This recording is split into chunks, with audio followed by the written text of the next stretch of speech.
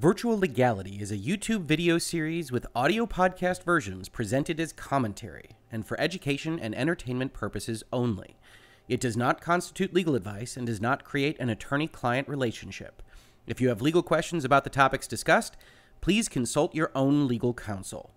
Honestly, you don't want to be taking generic legal advice from a YouTube channel or podcast in any event. On with the show.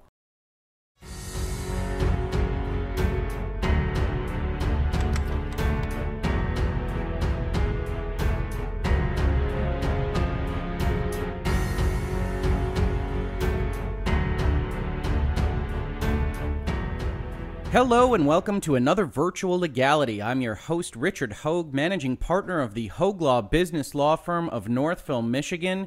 And today, just like everybody expected, in the middle of April 2019, Sony essentially leaked a lot of details about what it is thinking in respect of its next generation console in a magazine article in Wired. And so without further ado, let's start taking a look at that because this is an absolutely fascinating piece, first of all, to just kind of consider what the PlayStation 5 is going to be made up of and why, but also from a business and legal standpoint, exactly what the purpose of messaging from Sony is. We don't usually see the details of a next-generation console presented in this way, in a random article in the middle of April when, by all accounts, we're probably not looking at a PlayStation 5 launch until 2020, and probably late 2020 at that. I have my doubts about that now just based on what was presented today, and we'll get into those. But it is the first time that I can recall that a presentation of a new console has really gone this way. Generally speaking, they have been done with something like a Nintendo Direct and a commercial or a press conference like Xbox did. Certainly in the mid-generation refreshes, we saw some presentations. We saw the PlayStation Pro presented, maybe not that well, in a room, in a conference room with some presentations, with some demonstrations about how it was to function. And this isn't that.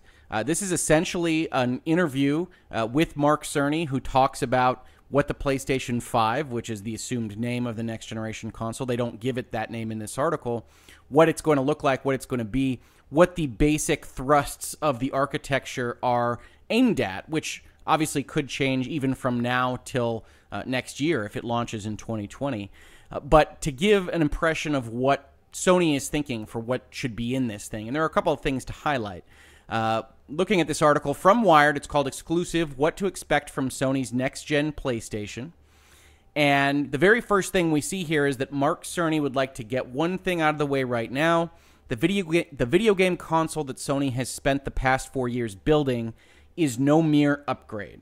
And I think when we start talking about exactly why Sony is making a statement like this, by allowing this information out, by agreeing to an interview with Wired in this way, we have to kind of discuss exactly what they're trying to achieve. And I think this is one of the items they are trying to achieve, which is it's not a refresh. They looked at what they had done with the PlayStation 4, and from a management perspective, they said, we need to make very clear that people don't think that we're going fully into a kind of iPhone ecosystem where the next system is the next half step up from the last system, and maybe you just hop on when you've got a few hundred spare bucks and it's otherwise all the same. That didn't happen here. What happened here instead was that they talk about this isn't an upgrade. Obviously, you're selling a product. You want to communicate that it's not an upgrade. You want people to buy it, but it does sound like there are certain fundamental changes to the architecture here which are important. And fundamental change is one of the things we see in the next paragraph where they talk about fundamental change in what a game can be is what they're aimed at in PlayStation 5. And we'll get to that in a little bit. I think the biggest item there is in respect of the hard drive, which they are changing to a solid-state drive, as laptop and computer users have been familiar with for some time now. That can massively improve loading times, and certainly in a console environment, you would assume can really improve loading times when developers know exactly what they're aimed at, exactly what piece of architecture and kind of drive they are working with when they are uploading assets or otherwise dealing with computations at the console level. So I do think that is potentially a fundamental game changer for the games that Sony and PlayStation can present. But one of the questions is exactly what Microsoft is thinking, and we are anticipating some kind of announcement, if not a full reveal, at least of this kind of type with light sketching of what the architecture of the next Xbox is going to be at E3 this year, which Sony isn't attending. The other thing they want to communicate is the next item in this article that I've highlighted here, which is that it won't be landing in stores anytime in 2019. So this is an important kind of note from a marketing perspective. One of the things that happens when a product like a PlayStation 4 or a PlayStation 4 Pro has been out in the market for a number of years is people start to think, if they haven't already climbed onto the ecosystem, if they haven't already purchased one of those products, they start to think, okay, yeah, I could spend X amount of dollars right now, but I don't want to get burned by the next great thing coming out next month. I don't want to get burned by the PlayStation 5 being announced in June and coming out in November when I bought a PlayStation 4 in April or May or what have you. And so it is important, if you know the product isn't going to come out this year, to tell your customer base, particularly those that aren't already a part of your ecosystem, that, hey, it's perfectly safe to buy our system right now, because this thing we're talking about in this article, this thing that everybody should be excited about, especially those who already have a PlayStation 4, isn't going to come out for any time in the very near future. It's not going to come out very likely until 2020, but certainly not this year, certainly not this holiday season. Please feel free to buy a PlayStation 4. We would love your money. And I think that is communicated. So we've got two concepts right now in the article that they wanted to express. It's not a mere upgrade. It's not a PlayStation 4 Pro jump from PlayStation 4. It's something completely new and makes games possible that weren't possible at the PlayStation 4 level, and also that what we're talking about in this article isn't coming out this year, so please don't stop buying PlayStation 4. We love to sell those things.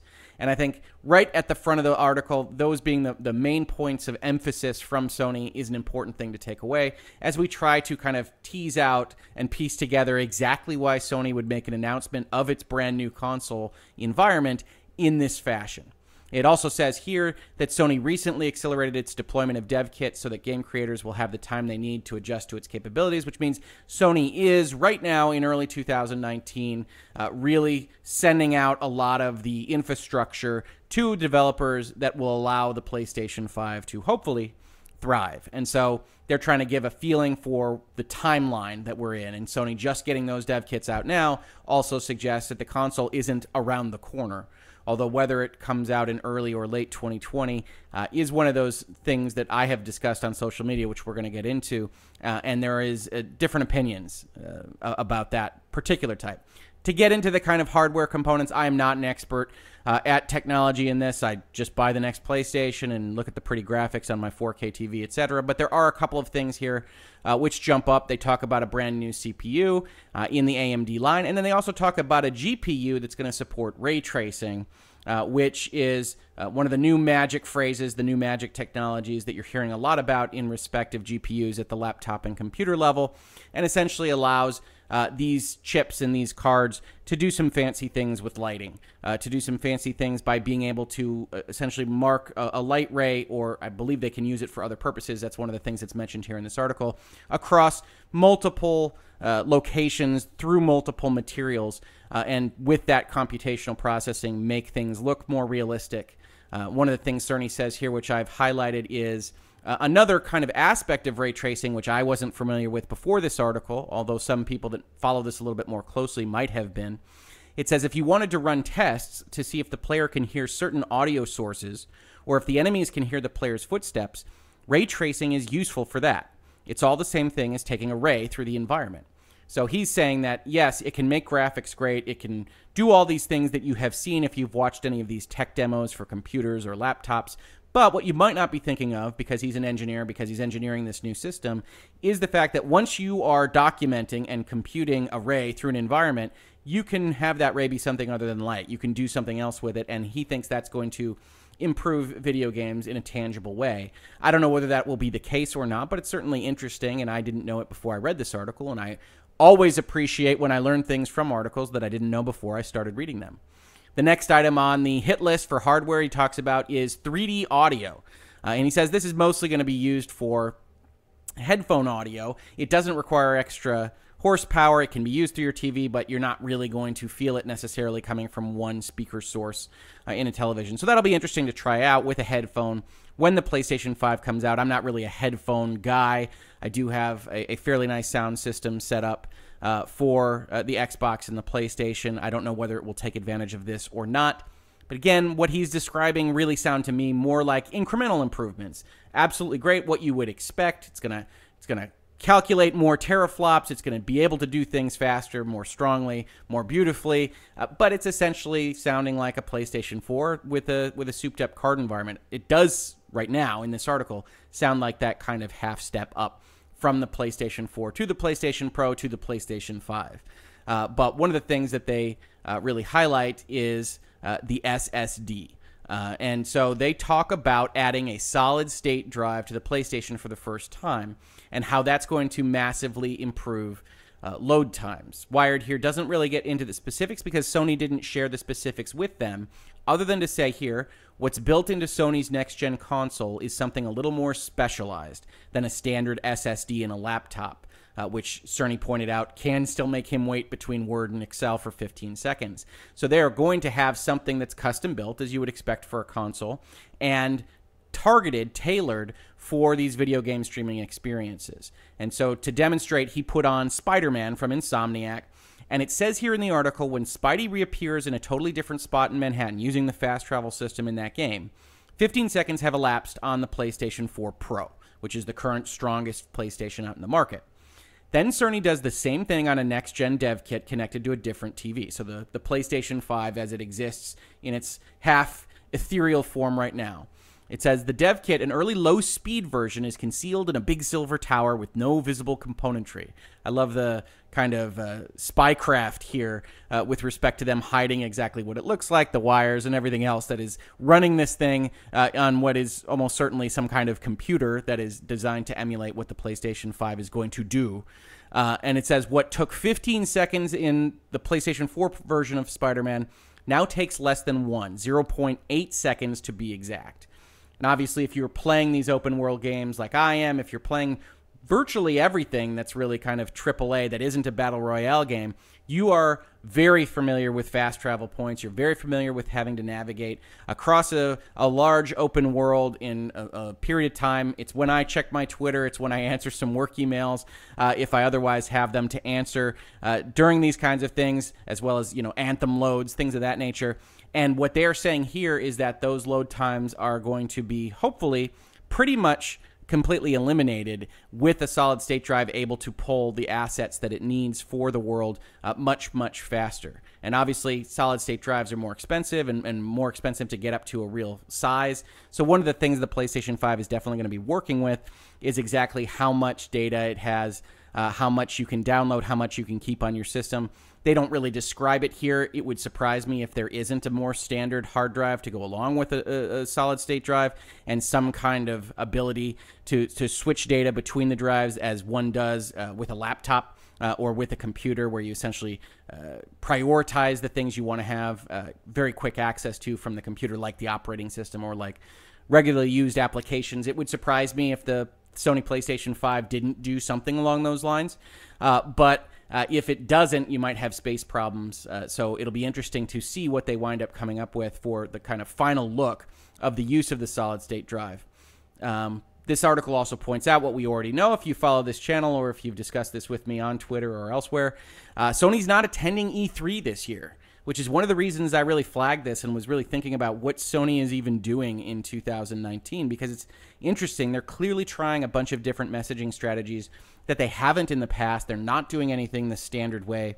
We saw a little while ago a brand new Sony Direct format that really does kind of try to ape Nintendo's approach to directly presenting informational materials on their current ecosystem, on their video games and products in what they call State of Play, which is a cute little name for a Sony Direct. That had its own kind of issues to start out with, but it was the first time that they had tried to do an episode like that, and clearly they are trying to both get information more directly in the hands of the people that they think it would be most useful to get it in the hands of, like consumers on Twitter, like folks that listen to Virtual Legality that are discussing this article on Wired, like the folks that will watch a State of Play and the trailers that come out of that State of Play, rather than spending exorbitant amounts of money on E3, on Tokyo Game Show, on potentially PlayStation Experience. I'm not sure whether that's been confirmed as coming back this year or not. Obviously, it skipped last year, and Sony is just really laying low right now in terms of communications, other than when it wants to put a video on YouTube like State of Play, when it wants to leak an interview about what it's thinking for what is very likely 2020 in a magazine like Wired. And so them skipping E3, which is added at the end of this article as a kind of reminder to what they're doing, is just another data point in trying to figure out exactly what Sony's plan is. And I do think they're trying to get that information more directly. I do think they're trying to cut costs, frankly. And I don't blame them. I don't think that the press conference set up, the rental of a giant location, having an audience brought in, the logistics that are related to that, setting up a church that looks like it's from Last of Us, I don't think that is a terribly useful function for Sony. I don't think that's a terribly useful expenditure of money when you can get this information into people's hands much easier in the modern social media and internet age.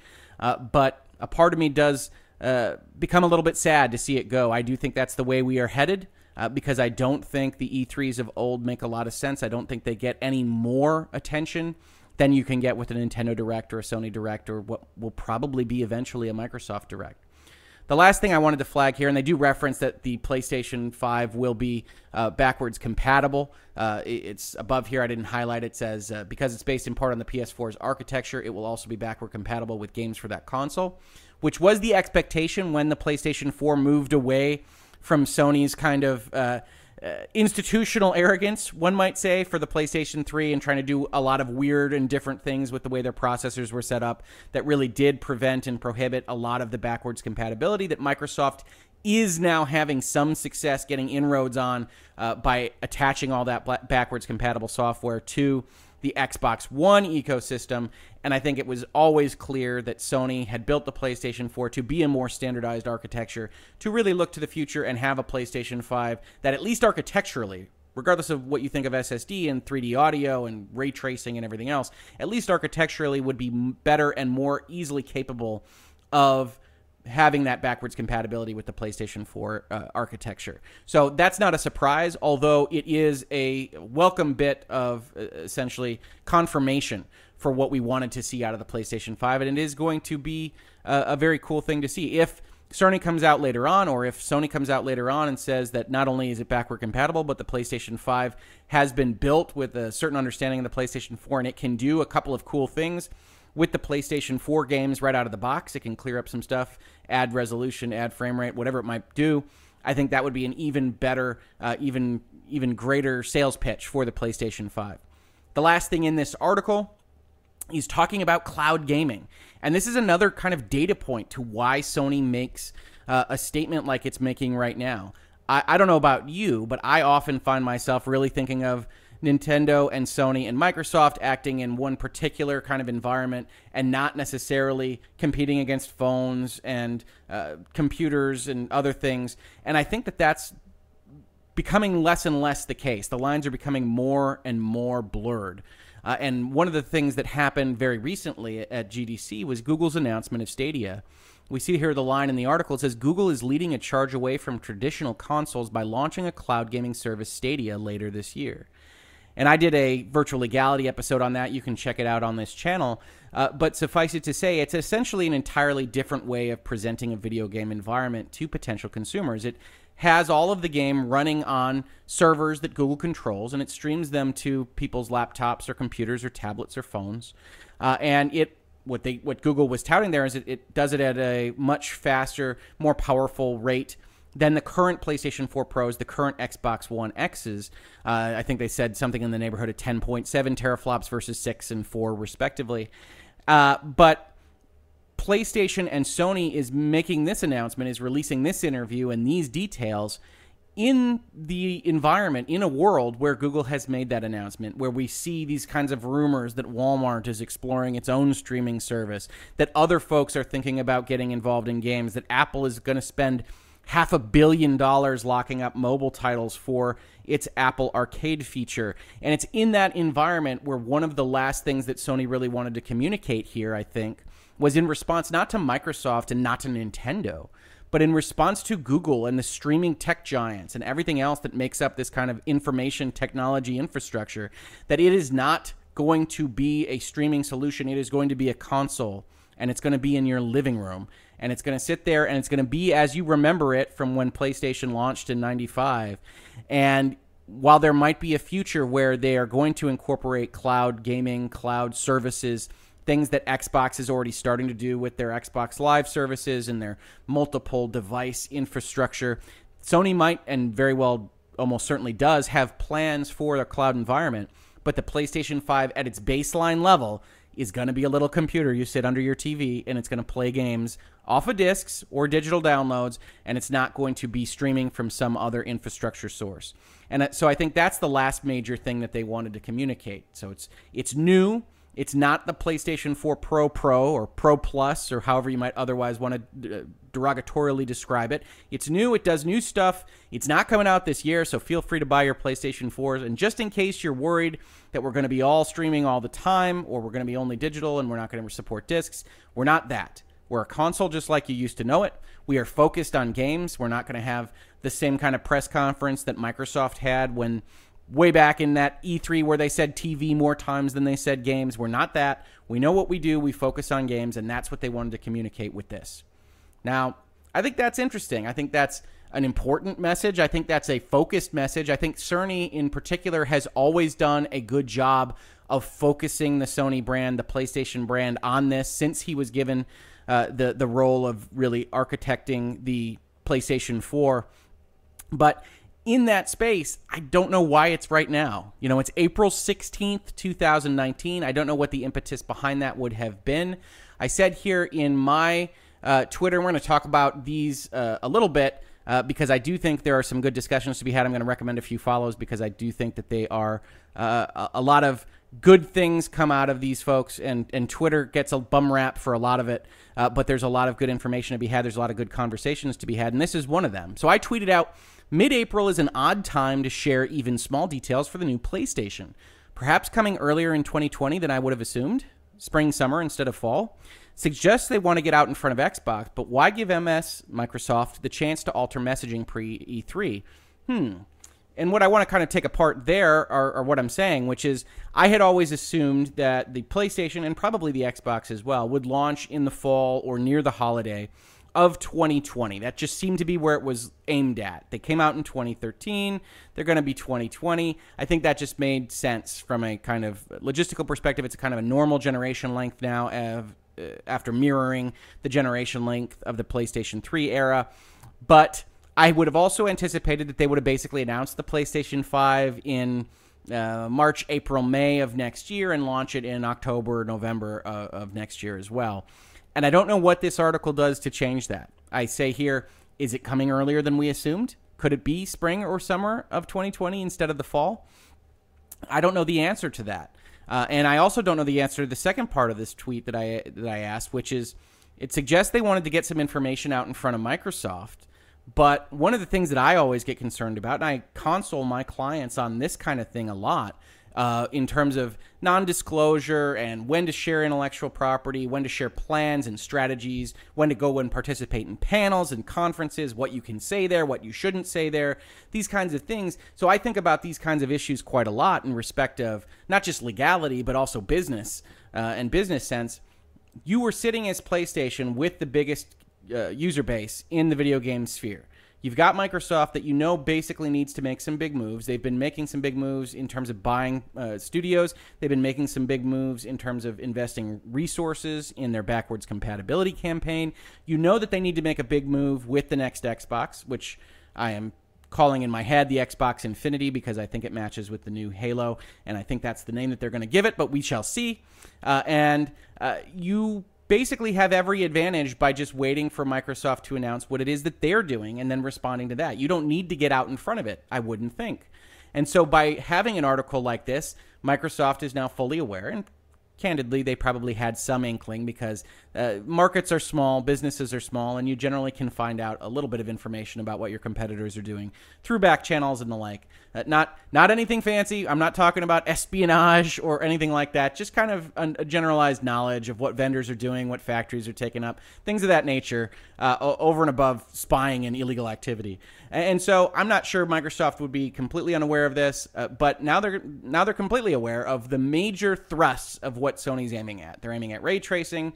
They're aiming at a solid-state drive. They don't want to be a streaming solution. They still mention VR in that article. We skipped past it, but they talk about VR being a very important aspect of what they're doing.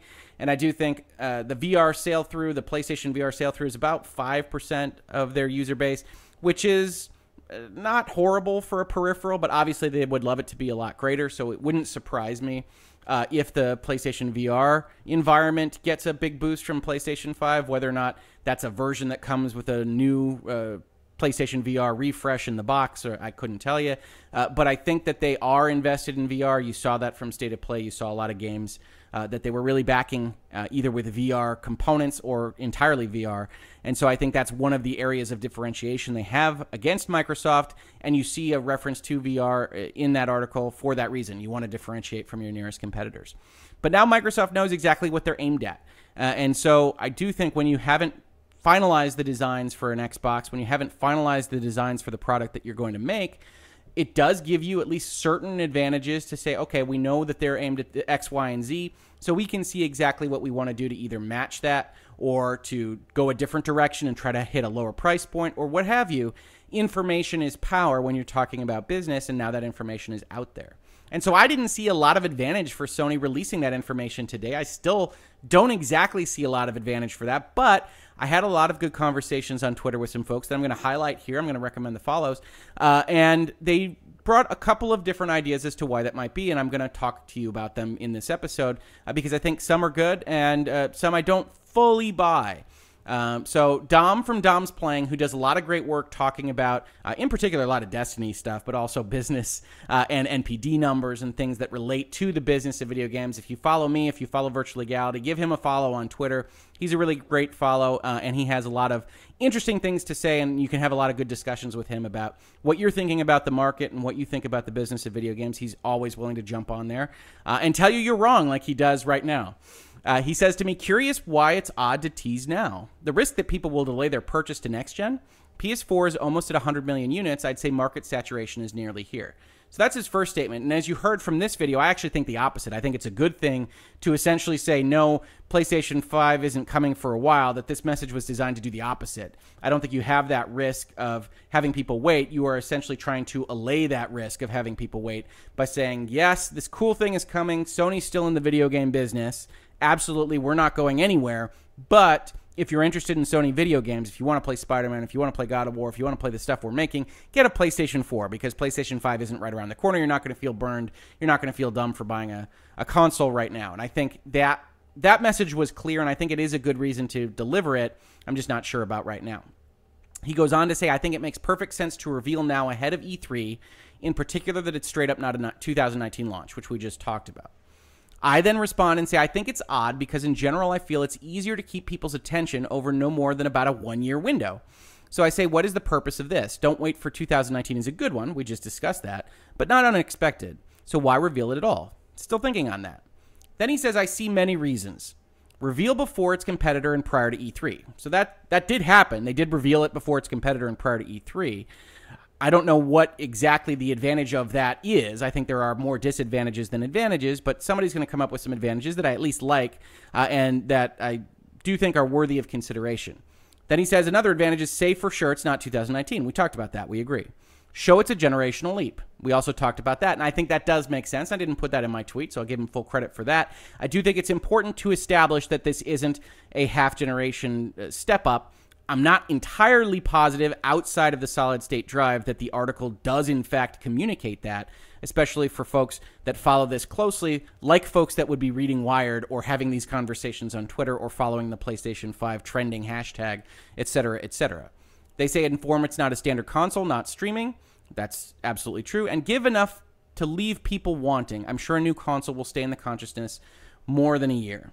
So, again, I think that's all fair, and I think those messages were conveyed. I think they're good messages to convey. I think they did a good job conveying them. I'm still not sure exactly why reveal before its competitor and prior to E3 is a useful thing to have done from a business perspective. And I don't think I get that answer from Dom, which is fine. We can just disagree on that. He sees it as a good thing because, you get a first mover advantage. You're in the zeitgeist. You're in people's heads. You will be in people's heads when Microsoft announces their console. And there's some truth to that. I just don't think that those advantages are outweighed by the disadvantages of essentially allowing your competitor to have foreknowledge of what you're looking at and to be able to present what will at least be presented as a stronger counterpunch at E3 than it might otherwise be if they didn't know exactly what you were doing with specificity.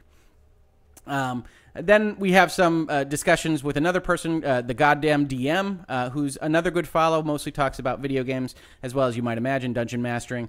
And he says, well, they've got the Pepsi versus Coke advantage in their market. Most people will buy one or the other anyways, and a lot tend to get both. Not really a race or competition when there's only a first place and second place and a few $100 million for each at the finish line. Now, I disagree with this, but I understand the concept, which is basically this doesn't matter so much because every winner is going to happen pretty much the same. It's a similar kind of market, and you don't need to worry about it. I think that's fair from a kind of macro perspective. Hey, the next Xbox is going to be a success. The next PlayStation is going to be a success. Even the PlayStation 3 didn't fail. Even the Xbox One didn't fail. You can only kind of hurt your market so much.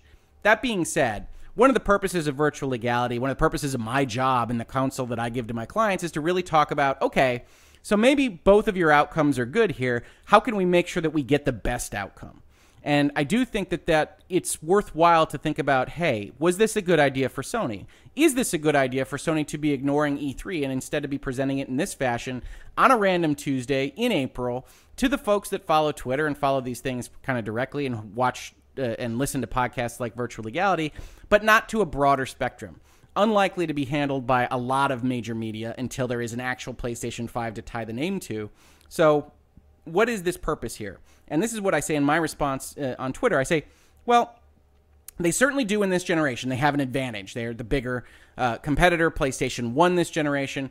But if anything, console loyalty in the U.S. has been very fluid and responsive to the technology on offer. You saw PlayStation 4 win, but you saw Xbox 360 win. And you saw PlayStation 2 win. And to some extent, in the middle of all that, you saw the Wii win. And so you do have a environment, a marketplace that is really responsive to what is actually put in front of them, what is on offer, what is being sold, rather than just the name on the side of the box. So I do think this is a slightly different business. This is a slightly different industry and market to analyze than some of the kind of older guard, where maybe you're not going to shift your market share that much. You got Pepsi, you got Coke. Everything is kind of stayed, is kind of standard, it's kind of status quo. Here you really can screw up. Here you really can announce that you're going to focus on TV and Connect and announce a super expensive box and lose almost all the goodwill and market share that you gained in the previous generation. So I do think CEOs in this particular field, COOs, the folks that are in charge of marketing, have to be really kind of attuned to what message they want to deliver. And I think it's worthwhile to kind of parse out whether or not we think this was a good idea. And I say, to finish off this tweet, on the margins, you are playing for most favored nation status with third-party publishers, which is to say there's a kind of cumulative effect if you have even a minor kind of improvement in market share. If you're slightly beating your competitors, if PlayStation is slightly above Xbox or Xbox is slightly above PlayStation, you do get those advantages with the people that are willing to have exclusive deals with you, that are willing to have advertising deals with you, that are willing to focus their development of their game on your console because they want it to look the best. And to have those kinds of conversations can essentially snowball a little bit. You saw Microsoft have to deal with that when PlayStation jumped out in this generation, and essentially all the third parties were very kind of specific and saying, well, they look better on the PlayStation. The Xbox One was not built with the power spectrum that we wanted, and so we are going to favor PlayStation. Really, all the way up until the Xbox One X came out, and then we still have kind of a middle status where PlayStation has that giant user base, but the Xbox One X is the stronger system. So you have this détente between the two. And I do think that that's interesting, and I think that Microsoft has learned its lesson from that. Looking at some other kind of conversation pieces here, one of the things that jumped out at me that I liked was one of these Twitter folks, Alex, Sony Xbox says rumors on the street are still Q3 2020 for mass production of the chips that are needed for the PlayStation, the ones that Cerny described in this article. So we're still looking at a long time from now that those chips can even be made in the numbers necessary to sell these consoles. Now, I don't know exactly whether or not That's a fully vetted kind of article or news item, especially since we didn't know what Sony was going to do or what they were going to aim at with respect to their processors. And you can move things around. You can invest in factories. You can invest in your own factory lines if you need to, if you want to get into a specific window. So it is going to be something to follow. I don't know that it's locked down to a kind of Q3 production cycle for that. Dom reiterates that he's been team late 2020, and that's been my assumption as well. But I'm not entirely sure what an announcement like this serves. And then one of the things that I really liked from somebody on Twitter that came out said, Nightingale, which is Nightingale, by publicly acknowledging this product in an official capacity to the point that third parties can officially be part of the conversation, it opens up space for third-party publishers and partners to openly announce next-gen games at this E3 for all platforms instead of having to just say, coming to next-gen Xbox, other platforms TBA. And I really like this point, which is a fair one. If you've got Microsoft announcing a brand new platform at E3, and you've got, let's say, CD Projekt Red come out and say, Cyberpunk 2077, we're really excited about it. It's going to be available on next-gen Xbox and some other platforms. They can't say PlayStation 5. Now, I don't think they can say PlayStation 5 now because that article didn't establish that the PlayStation 5 is going to be the name of the console, which seems like an odd thing to hide since everybody assumes that it is the name anyway. So what you'd see in an announcement like this is something akin to what Nightingale wrote here, which is coming to next-gen Xbox and next-gen PlayStation rather than the names of either console. And so I think it's of limited usefulness, but I do think it's a good point. It's a point that I didn't think about it, and I like to call those out when they happen because I think a lot of people have a lot of good ideas, and I think Twitter gets a bad rap for the kind of interactions that you can have on there, and honestly, I think everybody does, bad interactions. But they have a lot of good interactions as well, and these conversations are always fascinating to me. And so I do think you have a lot of people saying, this is a perfectly fine idea. This makes a lot of sense. I don't know that I buy it entirely. I don't know that I'm entirely convinced that this was such a good idea, that Sony should have presented the information in this way. I think they lose some of the capability of really showing off the things that are described. There's a difference between having a load time of 15 seconds and then a load time of a second described to you in a Wired article rather than seeing it in a video, seeing Mark Cerny present the PlayStation 5 in that same fashion. And I think seeing is believing in the kind of modern media landscape, and it would have been better. It would have had more impact, more punch to have a video of some kind to accompany that article. And maybe Sony's got that in their plans in the next couple days. Maybe they've got a state of play that they want to use to show off the PlayStation 5 very soon. And this is essentially a preamble, and this is all going to make more sense in a week. I don't know.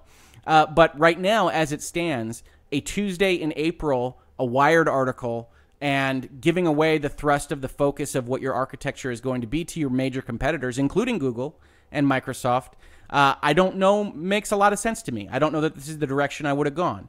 So with that as kind of the context in the background, I think it's very interesting to follow. I think Sony's trying a different path. And I can't say that they're wrong. There's a lot of people getting paid a lot of money, a lot of people with a lot of good pedigree that are making these business decisions at Sony, and they are making them with the intent of doing the best job to message and massage the market and get them ready for PlayStation 5, probably at the end of next year.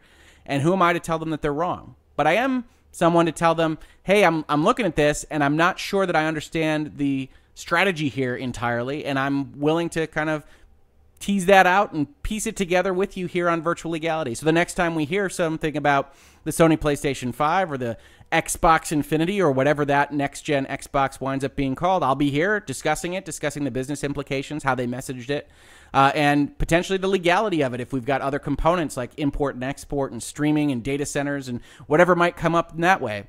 So this has been Virtual Legality for today. If you like this video, as you can tell, I talk about these things very often, whether it's information technology, video games, PlayStations, Xboxes, Nintendos, Google, what have you. I love to talk about this stuff. If you like this video, please like, please subscribe to the channel. Please share it along with anybody that you think might be interested, from Reset Era or NeoGAF or Tumblr or Reddit or wherever it is that you find yourself where you're talking about video games, you're talking about the PlayStation 5, and you're having these conversations. I love to have them shared. I love to see new people in the channel engaging with me, telling me I'm an idiot, telling me I'm right. I love to have those conversations either way. But if you're watching this on YouTube, thank you very much for watching. I very much appreciate it. If you're listening to it on a podcast or podcast service, thank you so much for listening. I will catch you on the very next Virtual Legality.